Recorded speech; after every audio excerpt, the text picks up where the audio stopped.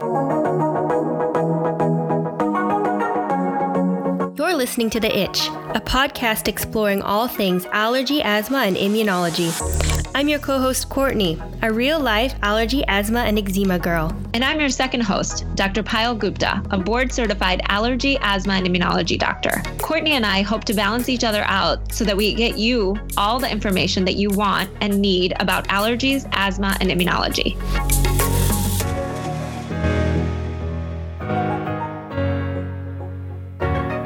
Food allergy people get a bad rep when it comes to being the butt of the joke in movies and on TV. We tend to be an easy laugh and the perfect specimens for some good old physical comedy. But what impact does this have on people who manage food allergies? And what impact does it have on people who have very little knowledge of food allergies? And this is the only representation of living with food allergies that they know. We chat with Dr. Manisha Raylan about how food allergies are portrayed in the media, both the bad and the good sides, plus how things have or haven't changed since Hitch popped a straw in a Benadryl bottle and called it a day. We start by talking about the medical side of anaphylaxis before we dive headfirst into breaking down some famous food allergy scenes. I hope you have as much fun listening to this episode as we did making it.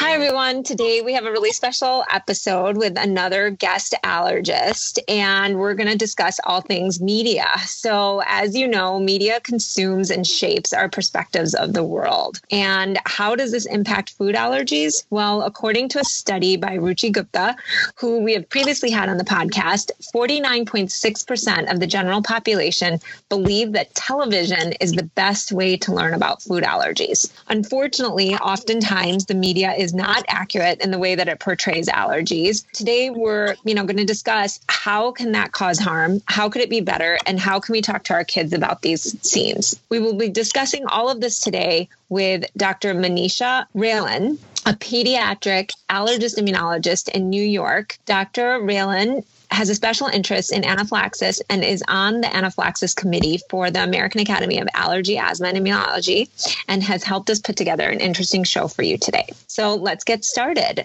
Manisha, can you start by defining what anaphylaxis is? Yeah. Hi, you guys. Thank you for having me on the show. Let's get right into it. So the definition of anaphylaxis is actually one of three. Back in 2005, a multinational and multidisciplinary group sat down together and said, what is anaphylaxis? It's confusing. It's multi-system.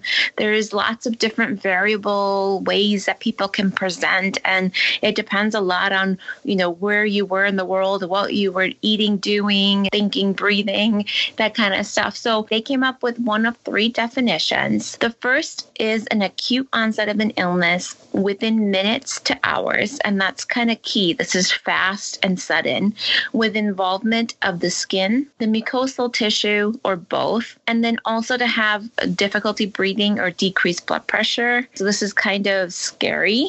So it happens fast and you pretty much feel the symptoms right away. The second definition is once you've already kind of identified what your allergy might be. So for those of you listening, food allergy being a common one. So you've been exposed to a likely allergen that you and your allergist have identified as a trigger for you, and you get two or more body systems involved. This also occurs really rapidly after exposure. The involvement could be of the skin, the respiratory, decreased blood pressure, stomach symptoms. But again, you have to have two. And a common example I use on this one is you're itching, you have hives, and you start vomiting. That's two different body systems. And you've recently ingested a cookie, or you were out at a restaurant and this started happening. The third definition is really scary, the decreased blood pressure. And this is when you've been exposed to a known allergen. So this is almost shock-like.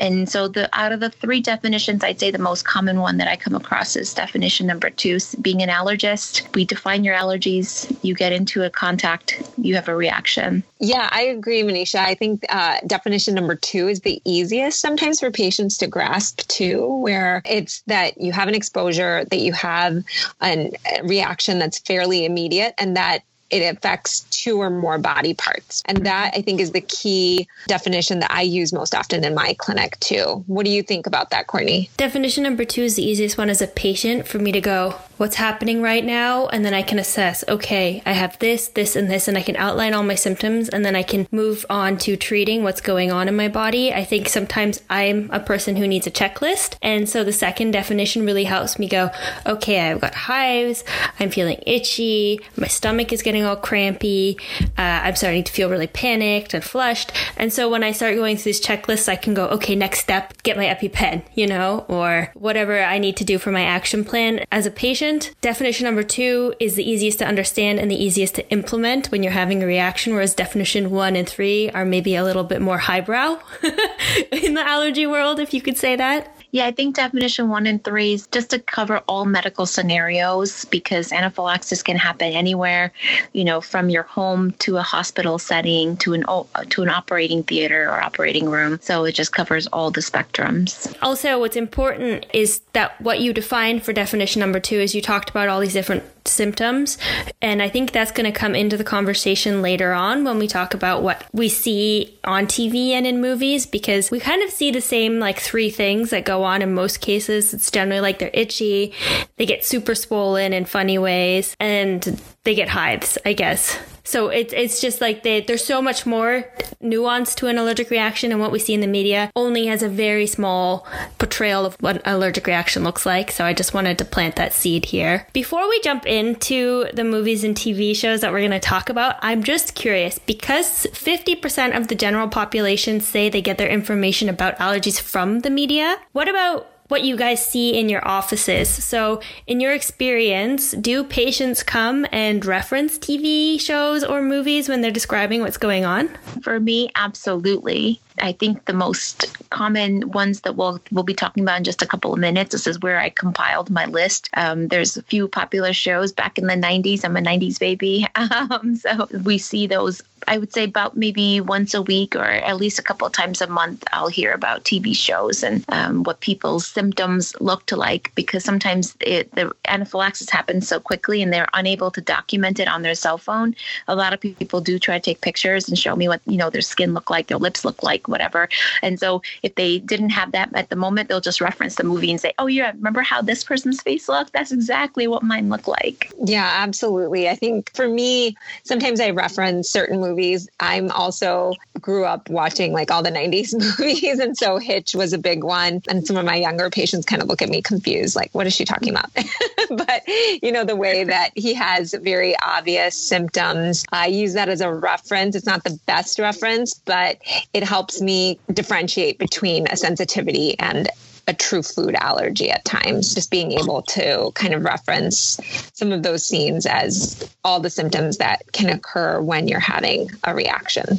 Kyle, I think of it like it's a common ground that we all share, because we can't talk about other patients without breaking HIPAA, but this is a patient on the screen, someone that we can all relate to and all have access to. So even if they have not seen the movie, they can Google it later and they'll see the scene that you're referring to. And it's I think it's something that, like I said, we can all kind of unite on. Yeah, and that's why I think it's so important that the media does a better job at portraying accurately what the reactions will look like and what the treatment sequence should be. And because, again, like you said, it can be a common ground and it can be a great teaching tool.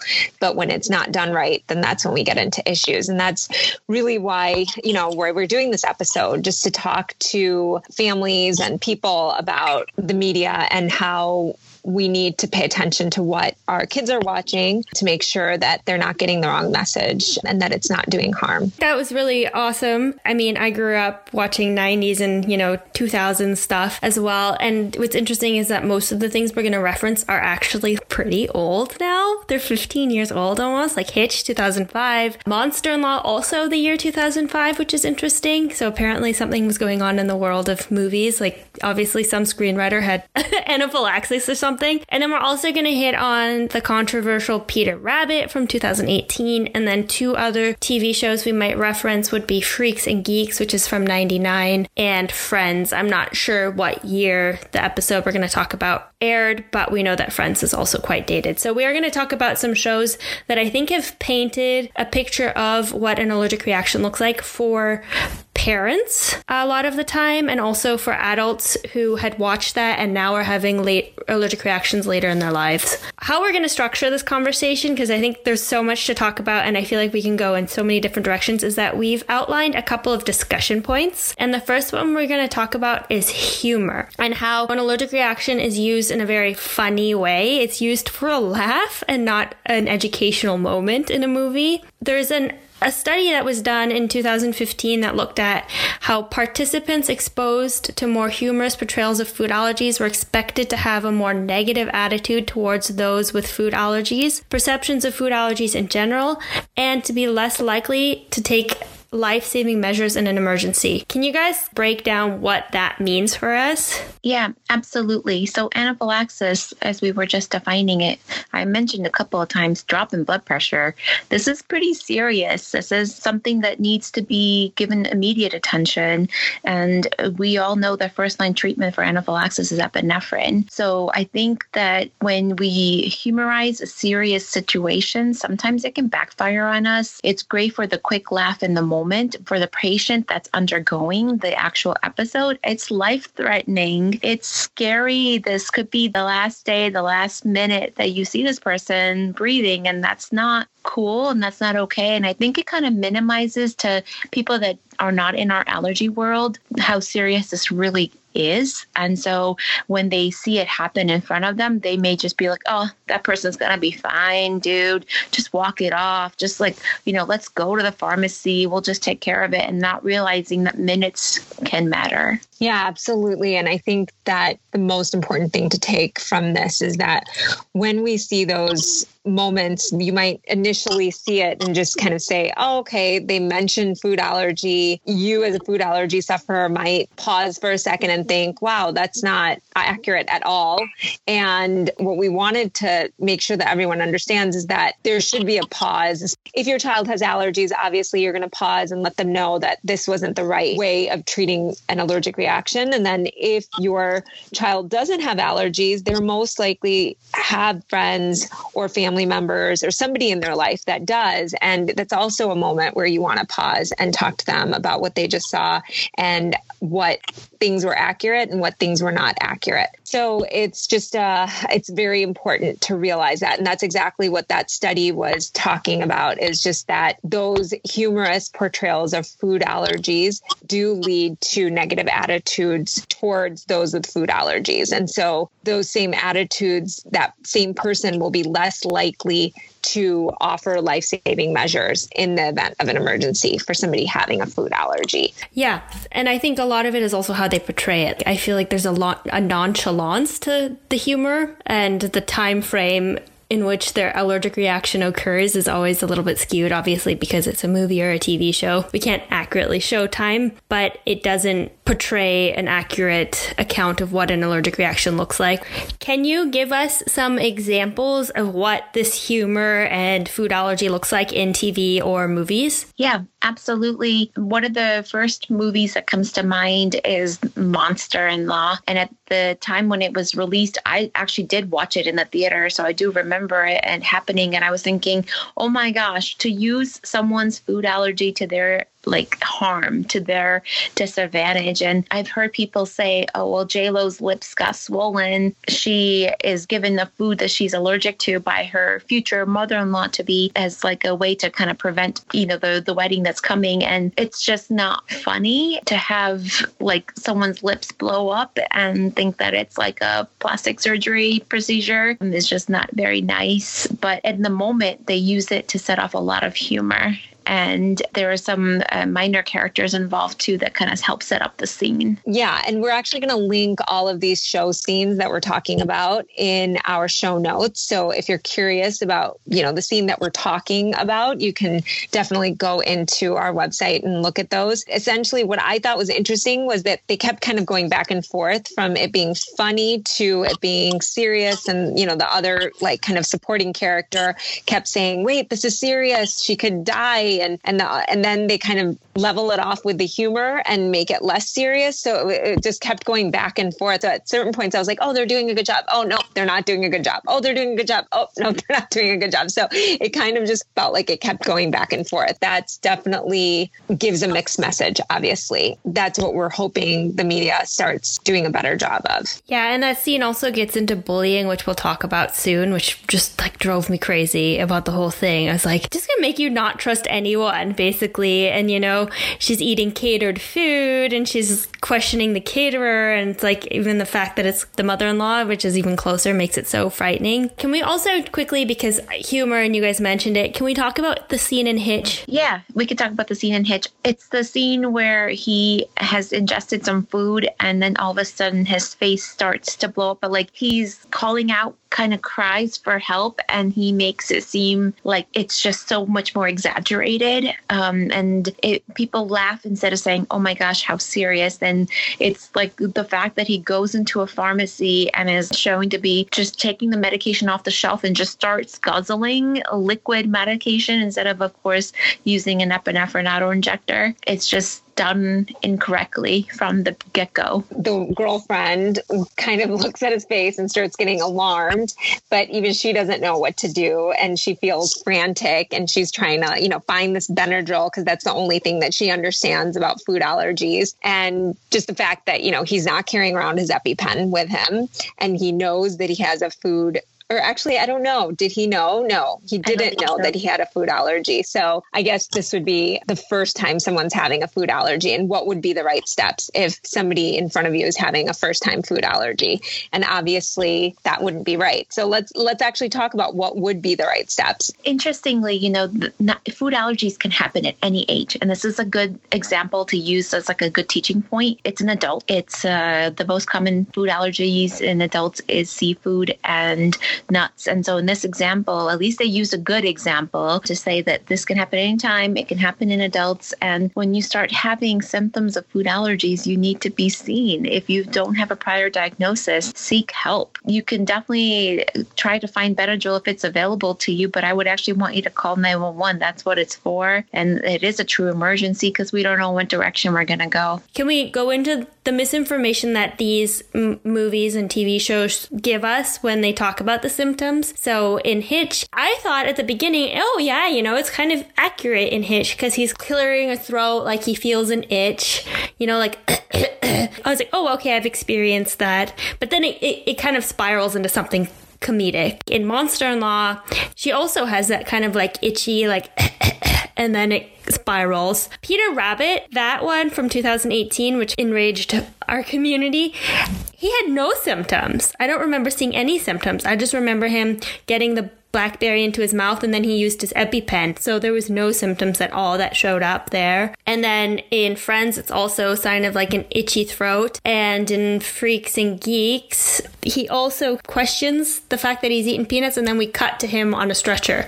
So what do you think that's telling us, or that's communicating to people who are watching these movies? Well, the most common sign of an allergic reaction is skin. I think it's about 80 to 90% of allergic reactions involve the skin. And the skin to an allergist means itching, hives, swelling, any part of that, including swelling of your lips, including swelling of your eyes. That's all skin, that's all swelling. So I think it's good that the media did use the most common symptom as a portrayal of an allergic reaction. But there's also something really important. Not every sign of an allergic reaction is visible. There will be moments that you may hear your friend, your sister, your neighbor having something more internal. And when they tell you that, they don't feel good, or if they tell you they can't breathe, or they start to clear their throat and you're like, wait, what's going on? Are you okay? No, they're not okay.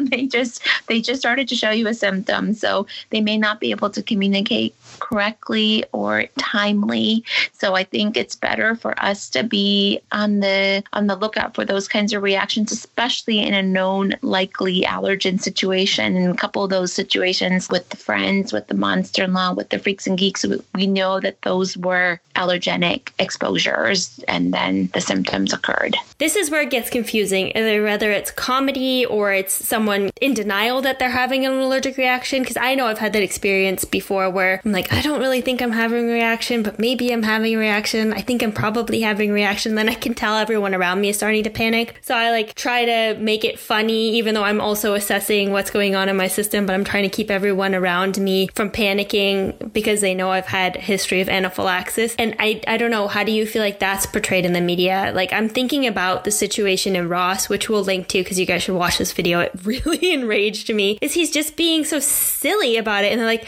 oh, well, he needs to go to the hospital and get a needle. And he's like, oh, well, I'm not going to go to the hospital and get a needle. Never mind, I'm fine. It's like, you're not fine. Yeah, and needle phobia is real. Even as an adult, you don't have to like needles. I don't like needles. I don't like injections. It can be very challenging if clearing your throat is all that your symptom is. I can totally understand, because guess what? Food allergy is probably not the number one most common cause. In fact, it's not just probably, it's not the number one most common cause of throat clearing and postnasal drip is not food allergies. It can be confusing, and that's okay. I think it's okay to acknowledge that, but I think it's also important to start looking for where your medications are, if they're not on your person already, to see how the situation may be escalating. And it's okay. I would tell people, like, we give you a prescription, we give you epinephrine for a reason. If you're in doubt, you're not sure, it's okay to use it and go to the emergency room. You weren't sure, but you learned a lesson, and you have to be,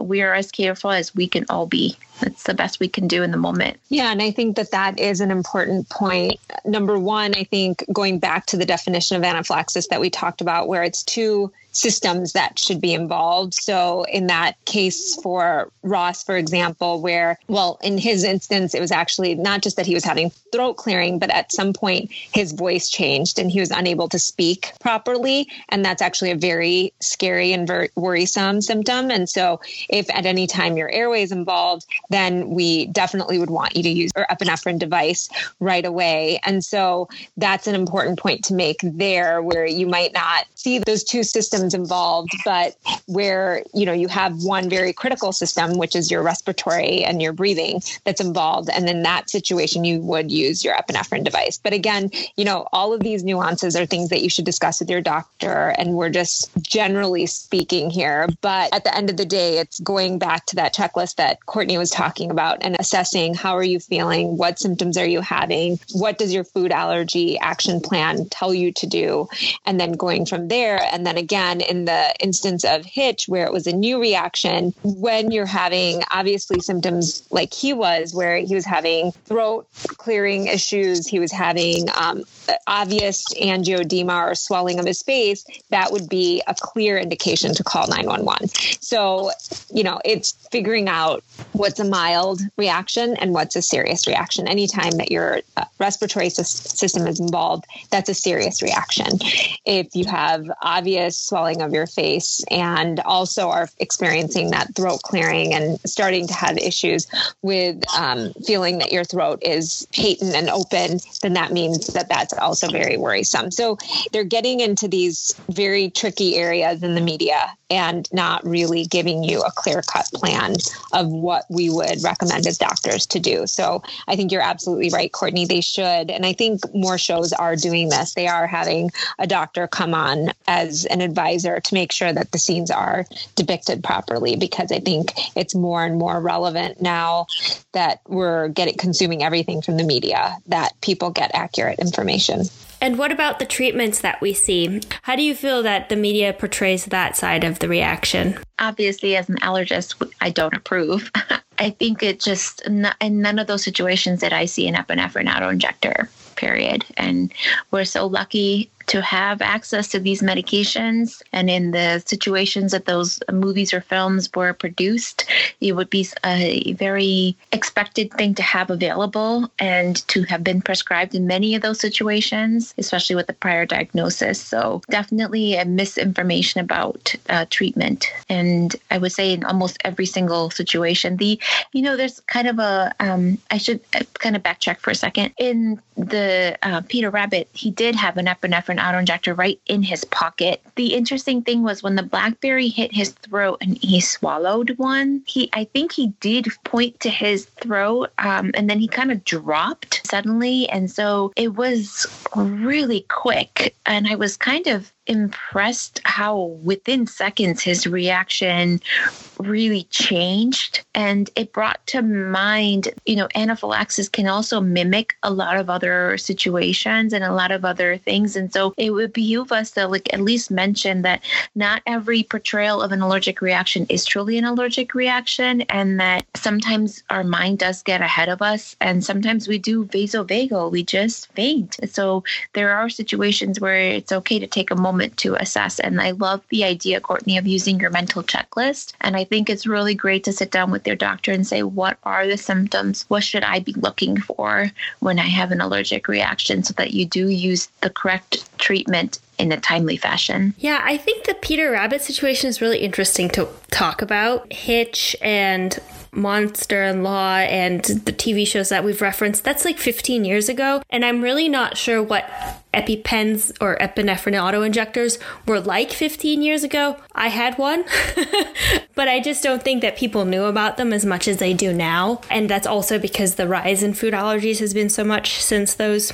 movies were released. But with Peter Rabbit, what's interesting is he uses it right away, which is really good. And what's what we're telling kids is epi first, epi fast. When in doubt, epi. So in that regard, I thought that was great. It was he didn't hesitate, and he's telling kids, don't hesitate. Don't be afraid. Just use it. So in one regard, I felt okay, actually, that was quite interesting. But in another regard, I was maybe he's just choking on that blackberry, even though we know they talk about him being allergic to it. But I felt the whole thing was such a physical, comedic situation that I was not sure what was going on. I didn't see any signs of an allergic reaction to me. He just kind of dropped on the ground, and I had no idea what happened. And then all of a sudden, there's an EpiPen in the scene. The whole thing that was going on in my head is, what is this scene telling us? And where was the outrage? What were we so angry about in that situation? Because there's a lot of different parts to it. I think this kind of takes us into the next point, which is harming others using their food allergies. And I think that was the biggest thing that I was angry about with that scene, was that they were purposely trying to harm him using his food allergies. And that is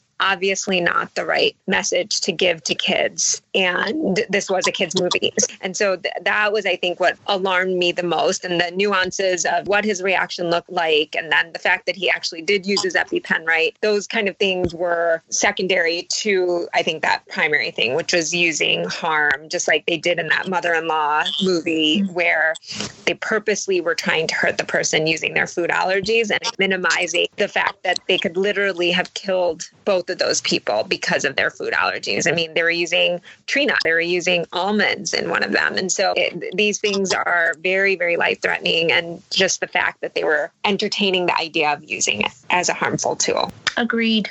I don't like that. And as a mom, as a doctor, as a pediatrician, I just think that those are scary situations. There's enough bullying. There's already enough self-doubt and anxiety in childhood. There's already enough situations to kind of come back from and bounce back from just 2020 alone. Let's not add more to our plate, and let's be more accepting and let's be helpful instead of harmful. In one of the issues of the Annals of Allergy, Asthma, and Immunology, they actually did find that 25% of children are bullied, teased, or harassed because of their food allergies. So this is a topic that we need to be aware of. This is something that we need to be asking our kids about and making sure that they don't feel like their food allergies are being used against them. And if they are, then we need to act quickly and make sure that we're addressing that issue with the school and with them and anybody that's involved. And that brings up the other point of making kids afraid to talk about their food allergy, because they've seen this. They've seen how others use food allergies to harm, and that might be something that they're afraid of. Well, in Peter Rabbit, if they knew he had a blackberry allergy, but they still, slingshotted a blackberry at him, why should I talk about my food allergies? What if someone else is going to use my allergy against me? And that's another harmful part that showing bullying on TV and in the movies can bring to a child with food allergies, is that panic or that sense of fear that someone is going to hurt them. And I think, Courtney, it's a little hard these days because of the 529s and the individualized educational plans that we as a parent and doctor want you to be separated when you're eating foods with other kids. We're encouraging you to speak about your food allergies. Let everybody know around you that, you need to be mindful about where you're eating. And then at the same time, it's well, if I tell everybody what my weakness is, what am I going to do when they use that against me? And I think it's about teaching kids that you are more than what you eat and what you are allergic to. It just should not define who you are. And I mean, you personally do a great job with that. It's just realizing that there's two sides to every coin and that this is a health matter. This is not something that we're going to pick somebody on because you wear glasses or you have braces or you have to walk in with crutches. Like, it's just not something that we need to be drawing attention to more than just awareness, and leave it at that. And I think you brought up an interesting point, because I know that this has been a topic that's discussed often, is should kids be separated that have food allergies while they're eating, or should they not? And how much emotional harm does that do to a child when they have to be separated while they're eating? One article that I read a while back was just talking about how this needs to be more of like a shared decision-making activity between your allergist, the family, and thinking about the way that the school functions, and also the severity of the allergy that your child has, in the sense of previous anaphylactic reactions and all these kind of things that could play a role in making that decision. I think that that's something important just to mention here, is that it isn't a one size fits all, and not all kids should be separated from other kids while they're eating, and that it is something that you can have a conversation about with everyone involved, and trying to figure out if your child is going to be more harmed than helped by separating them. Yeah, there's a lot of variables. And the problem is that it's also based on the age of the child, the number of students in the classroom to the number of teachers present to monitor. There's just so many variables that are actually outside of the allergist and parents' control. So this is where school districts get involved, because they kind of know the more intimate functionings of their day-to-day practices. And then, with 2020 and the pandemic aside, right now we're forced to be physically separated. So it's a different situation altogether at this moment. But I think that you bring up some great points. Like, do we want to separate our kids? Do we like doing that? Of course not. I've had to deal with this in my practice over the last few years, parents coming in and saying, Dr. Raylan, please write us a note. We want our kid to sit with everybody else at the cafeteria. And we kind of have to dissect it piece by piece, and I absolutely think it needs to be individualized. Yeah. And I think that's the key point that we realized is, at one point we kind of had these strict thoughts in our head, remove any risk factor and just keep children safe. But now we realize that they're a very complicated situation, and at times it can cause more harm. Like you said, the age of the child and so many other factors needs to be factored in. So hopefully, actually, maybe we will have you back on and we'll do another episode dedicated to that topic, because I think it is very, very important. And to have us discuss all the nuances that we might want to think about, I think would be helpful for parents before they go to their allergist or before they go in to talk to their school and figure out what their plan might be for their child. Well, and that gets us into another point regarding the media and how people are portrayed. And, one of the topics was the nerdy and not cool aspect of the portrayal of people in the media with food allergies. Manisha, can you comment on that? I think you could use it more of like a description of a character, and like setting it up as more of like a character trait, that they're portraying food allergy children to be the nerdier group. And it's like categorizing them, boxing them in a way that it's not fair, because we're each individually who we are. And I can tell you guys that I feel I'm a nerdy person, but that's not for you to decide who I am. And I think I'm using my food allergies and automatically saying, oh, all kids with food allergies are just nerdy. That's just how it is. And I think that's the negative portrayal that a lot of the screenwriters have used in the past. And it's somewhat of a form of bullying, in a sense that you're kind of coming with your own preconceived written notions. Anybody with a food allergy just can't hang with me because, I can eat whatever I want and you can't. So therefore, we're not friends. I do think that some things have changed in the past. I mean, like I said before and a couple of times, is that we are referencing some perhaps dated movies and TV shows. And I was wondering, I haven't been so good at keeping on track of like the newest and coolest TV shows or movies that may have food allergies in them. But do you feel like things have gotten better in the media since the early 2000s? So yes, this is totally a personal anecdote kind of situation. I have two kids, and my oldest was really into Daniel Tiger a couple of years ago. And so we fell into this episode. And I hear the word allergy and I turn around and I'm like, what?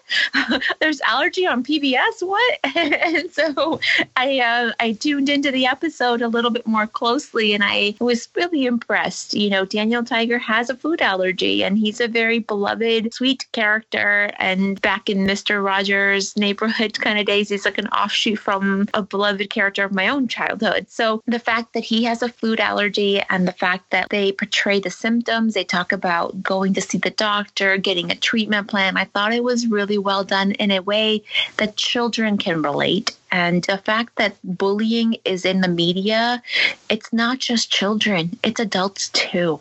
And I think that it's important as we're getting older and kind of defining food allergies and food sensitivities and food intolerances, more and more people are gaining awareness. It's nice to see that it can start at a younger age. And so if you're listening as parents or grandparents to this podcast and you're trying to think, how can I learn more about this in a simple way? There's books geared toward children and there's film. And now we have characters. Even Arthur, they talk about food allergies, and that's a more of an older age group. So I think more like elementary school, but I think it's super cool of PBS to be doing this. I'm very proud of them. Are those both PBS shows? Yes, they are. Oh, very cool. I'll have to check those out. PBS does a really good job at explaining food allergy because I know the episode you're talking about with Daniel Tiger, and I am a huge Arthur fan. And what's really cool about Arthur is it's actually Binky who has the food allergies. So he's the bully. Typically, he's the bully in that constellation, and Binky is the one with the food allergy, and there's Binky's crew is trying to protect him. And what I love about both of those episodes is that they are so inclusive and they show the friends also being a part of managing the food allergies and having the friends stand up for the kids so that they don't feel like they're doing it alone. And the other thing is both of them push the idea of knowing more about what you have. So the more you know, the more confident you feel. And I thought that was really cool that they both showed the kids repeating what they learned from the doctor to their friends to educate the people around them. So in that regard, I think things geared towards children are really positive, and maybe it's just things in the mass media that are a little bit more problematic still. I mean, we see it in comedians as well, using food allergies as the butt of the joke. Yeah, I think that it's really nice to show positive examples also today, because I think there are some out there. And I definitely want us to link to those episodes that you guys are talking about so that parents have like a go-to from the show. And then if anybody else has any other episodes or any other moments in TV that they were really impressed by what they saw, we would love for you to share those with us so that we can share them with our audience and make sure that we spread the message about, the positive and helpful images of food allergy in the media. That I've learned a lot from this episode. So I want to thank you, Manisha. I feel like we covered a lot of really helpful topics. And as a new mom, I think these are the kind of things that I really like to keep on top of, to know not only, like we said, if Phoenix ends up having an allergy, to know how to teach him about his allergy, or just to teach him about allergies in general, because he will have friends and family who have allergies. So I think that it's just a really important topic to shed some light on. So I want to thank you for being on the episode and even just coming up with this interesting way of talking about anaphylaxis with us today. Thank you so much for having me on your podcast. I was so excited. I still am so excited to talk about this topic. I think we could have spent literally like another couple of hours dissecting each scene, setting it up for you guys, for those of you listening. But again, it would have been a couple more hours. And I think that the best way to see those episodes is to click on the link and to actually see them, because the scenes speak for themselves. They say a picture's worth 1,000 words, and you can't describe everything in the moment. But I think looking at them and then hearing what we had to say as our interpretation, because this is all this was our individual approach and perspective. And then to kind of sit back and say, all right, what did I take away from this? What do I think will be some something that I will hopefully do different if this like scene literally appears in front of my own eyes. And if you're not sure, you ask that person, even if they are a stranger, even if they are masked and they're clearing their throat, like, are you okay? It's still okay to talk to people, and it's still okay to be on the side of like caution. There's never wrong when you help somebody out. I think that's a really nice way to end it, is to say, like, we can watch these scenes now and use them as teaching moments with your children, teaching moments with your friends, just so you say, this is what you might think an allergic reaction looks like, but let's break it down so that if I am having an allergic reaction, you know what to really look for and you know how to really help me in this situation. And do not put my EpiPen through my breast because this is not a Tarantino film. Yeah, absolutely. I think, like I said, I learned a lot from this episode, and just researching and thinking about it. It was just very helpful to go through it. So again, if anybody has questions, if they have another episode that they'd like to dissect with us, we're more than open to talking to anyone about it. We'll definitely link all of the episodes that we've been referring to in our show notes. And until next time. Thank you for listening to today's episode. Remember that all information you hear today is for informational purposes only and are not intended to serve as a substitute for the consultation, diagnosis, and/or medical treatment of a qualified physician or healthcare provider. And also, don't forget to subscribe to our podcast. And if you have a second, help spread the word by rating our podcast and sharing with your friends and family who might also be interested in learning more about allergies, asthma, and immunology. You can always stay up to date by checking out our Instagram, The Itch Podcast, where you can leave questions you are itching to know, or check out our website, which is www.itchpodcast.com, which contains more information about the subjects we covered in today's episode and every episode. Until next time, have a fabulous week.